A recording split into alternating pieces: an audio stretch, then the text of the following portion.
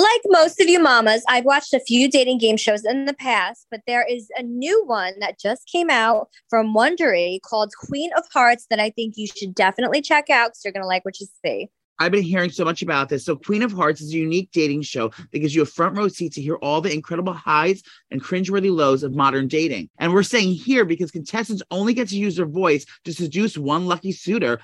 Host and RuPaul's Drag Race veteran Jujubee is stripping away her contestants' fake tans, six-pack abs, and movie star smiles to focus on what really matters, how good they are in the booth. Yes, and at the end of each episode, you'll find out who is one step closer to love and who is headed back to the apps. So you're about to listen to a clip of Queen of Hearts. While you listen, be sure to follow Queen of Hearts wherever you get your podcast. Or you can listen early on Amazon Music or early and ad-free by subscribing to Wondery Plus in Apple Podcasts or the Wondery app.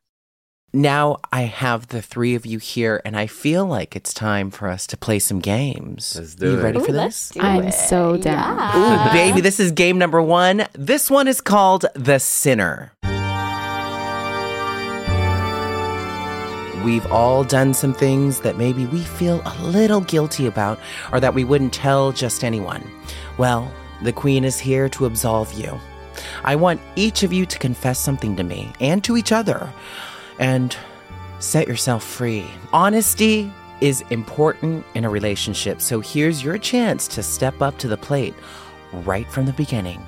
Nothing is too small or big, but I don't want to know if you're a serial killer. Okay, so Kelsey, right?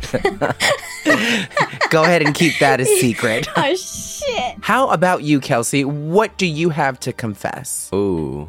I mean, I could tell you something gross if you want to hear a gross confession. Yeah. Yeah, why Let's not? hear it. Oh, yeah, I want to hear it. I have shit myself 2 times in my adult life.